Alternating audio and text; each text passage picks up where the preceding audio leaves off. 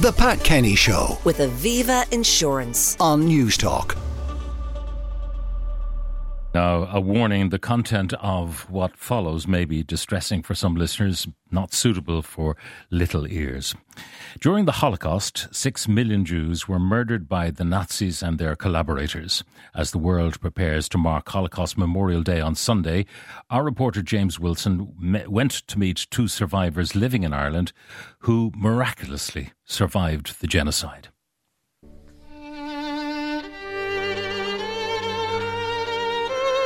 There's always been anti-Semitism throughout history. In short, it was hell on earth, as they said. The dog was eating something, and suddenly I realised what it was eating. It was eating a newborn baby.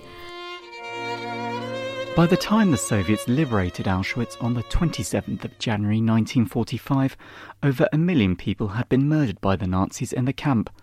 Among them were two Slovakian Jewish pensioners, Yeheskel and Katarina Reichenthal. Today their grandson lives in Dublin. Nearly 82 years on, he vividly remembers the day they were arrested by an old friend of his father's. My name is Tommy Reichenthal. It's a Jewish name. I'm Holocaust survivor. He was actually, this man was our neighbour. And he come in the morning and he said, it was in July 1942, he said, you have to take whatever you have, small cases, and you have to be in 10 minutes outside, there is lorry waiting for you. And my father said, Otto, what you doing? You are arresting my father. And he was looking after you when you were a kid and doing message. How can you do it? And he looked up. He didn't even look at my father. He said, I have order. And that was it. In September 1942, Tommy and his family fled their village to Bratislava. Despite possessing false identity papers with Christian-sounding surnames, the family were caught by the Gestapo. It was my brother and myself in a photographic shop about 300 yards away. My mother only said, I'm going to pick up my mother, and then I pick you up and we go to the train station. But of course, suddenly these two Gestapo men come into the shop and they come straight to my brother and they ask him, you Jewish? And my brother said, no, I'm not Jewish. When he didn't tell them, they turned around to me and he said, you are Jewish. I was a little boy, I was 9-year-old, and small, I still small, but I was very small as a 9-year-old. And the next thing, I got a smack in my face, and they started to beat me up. Of course, I was only a kid, so it hurt. I was crying. They stopped beating me. And my brother saw it, and he said, stop, we are Jewish. The Reichenthals were taken to Bergen-Belsen. In later years, it attracted worldwide notoriety as the camp where Anne Frank died. In short, it was hell on earth, as they say. It was on the 7th of March when I remember waking up. I saw my aunt and my mother crying.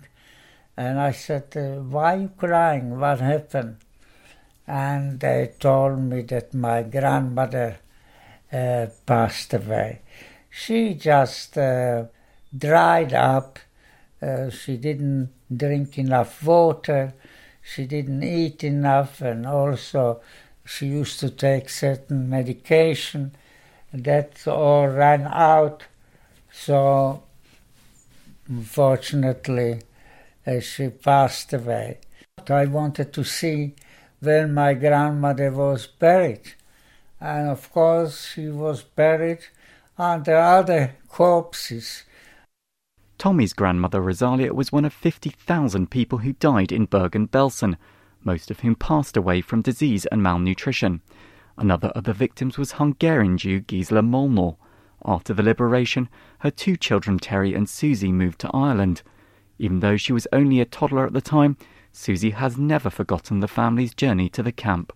Well, we were in a cattle truck for, I don't know for how long, which was, it was the winter time. It was very crowded, barely room to sort of sit. And icicles were outside.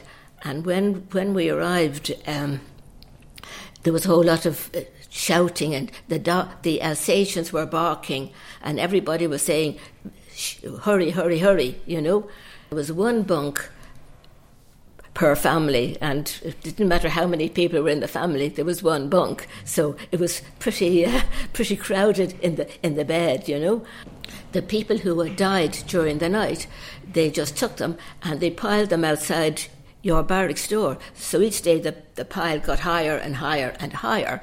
I suppose being rather mischievous at my age, that me and somebody else who was in the barracks with us, a friend of mine, we actually sat on the bodies until we were told you mustn't do that, because the ground was hard. My mother got TB. And we knew at the time when people started coughing and coughing, we all knew that there's no medicine, that she wasn't going to survive. And she gave any bit of food she gave to Terry and myself. One day, Terry was allowed to go in to see her in the tent, and I wasn't, because they thought that being so much younger that I shouldn't sort of see her. And I didn't know she had died. Terry came out and just said, she's gone. And I said, gone where? And for a long, long time, I didn't realise that she'd actually had died. I thought she had just sort of disappeared somewhere. They should have let me go in to see her, because we were used to seeing people dying and death and bodies, but they didn't.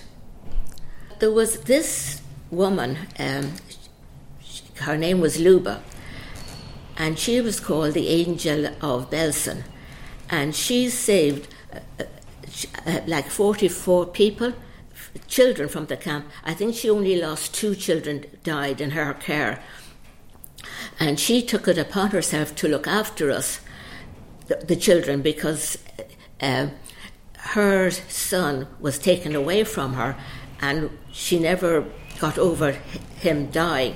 He was taken out of her arms. By the 15th of April 1945, the Nazis were retreating and the Allies were quickly advancing through Germany.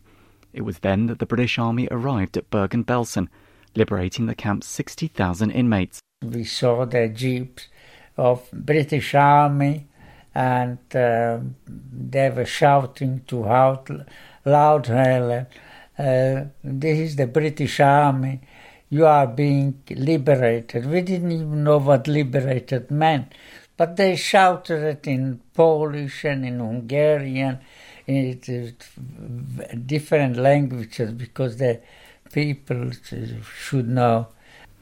After the war, Tommy returned to Slovakia, but in 1959 he moved to Dublin for work, where he met and fell in love with his wife. Susie and her brother Terry were 2 of 6 children brought to Ireland by a Red Cross doctor, and they were adopted by a local Jewish couple. Growing up, they found there were very few Holocaust survivors living in Dublin. Lynn Jackson of Holocaust Education Ireland explains why. During the emergency, which was the Irish government's term for the Second World War, there was no permission for Jews to enter Ireland. If they did, it was very, very limited. And so there are many requests made by Jews living in Ireland to ask for a permit for their relatives to come in, that they would look after them, they would sponsor them, give them somewhere to live, make sure they had a job and not be a burden on the state, but they still were not let in. So that's quite a bad stain on Ireland's war years towards the Jewish people. The Jewish people here were well treated, but their family members were not allowed to come in. And has Holocaust denial ever been much of a problem in Ireland? Well, it's becoming a problem. Holocaust denial and anti-Semitism are nearly linked together nowadays. But at the time we started in 2003, yes, there was some Holocaust denial, but not as much as there is now. There's always been anti-Semitism throughout history, since biblical times, so it depends how far back you want to go. But generally, Jewish people have had a very good and respectful existence here in Ireland. On the Sunday closest to the 27th of January, people across the world gather to commemorate Holocaust Memorial Day. The phrase perhaps most associated with the event is never again, and both Tommy and Susie want people to be vigilant against racism and hatred. It doesn't take very much to strike a match. And once the match is lit, everything just escalates. Do you think something like the Holocaust could ever happen again? Well, it did happen. And it didn't happen only recently on the 7th of October. That was a Holocaust. They killed 1,200.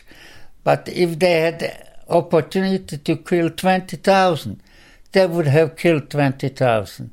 That was a Holocaust. This was deliberate, premeditated event, deliberately against Jews in Israel. The Pat Kenny Show. With Aviva Insurance. Weekdays at 9 a.m. on News Talk.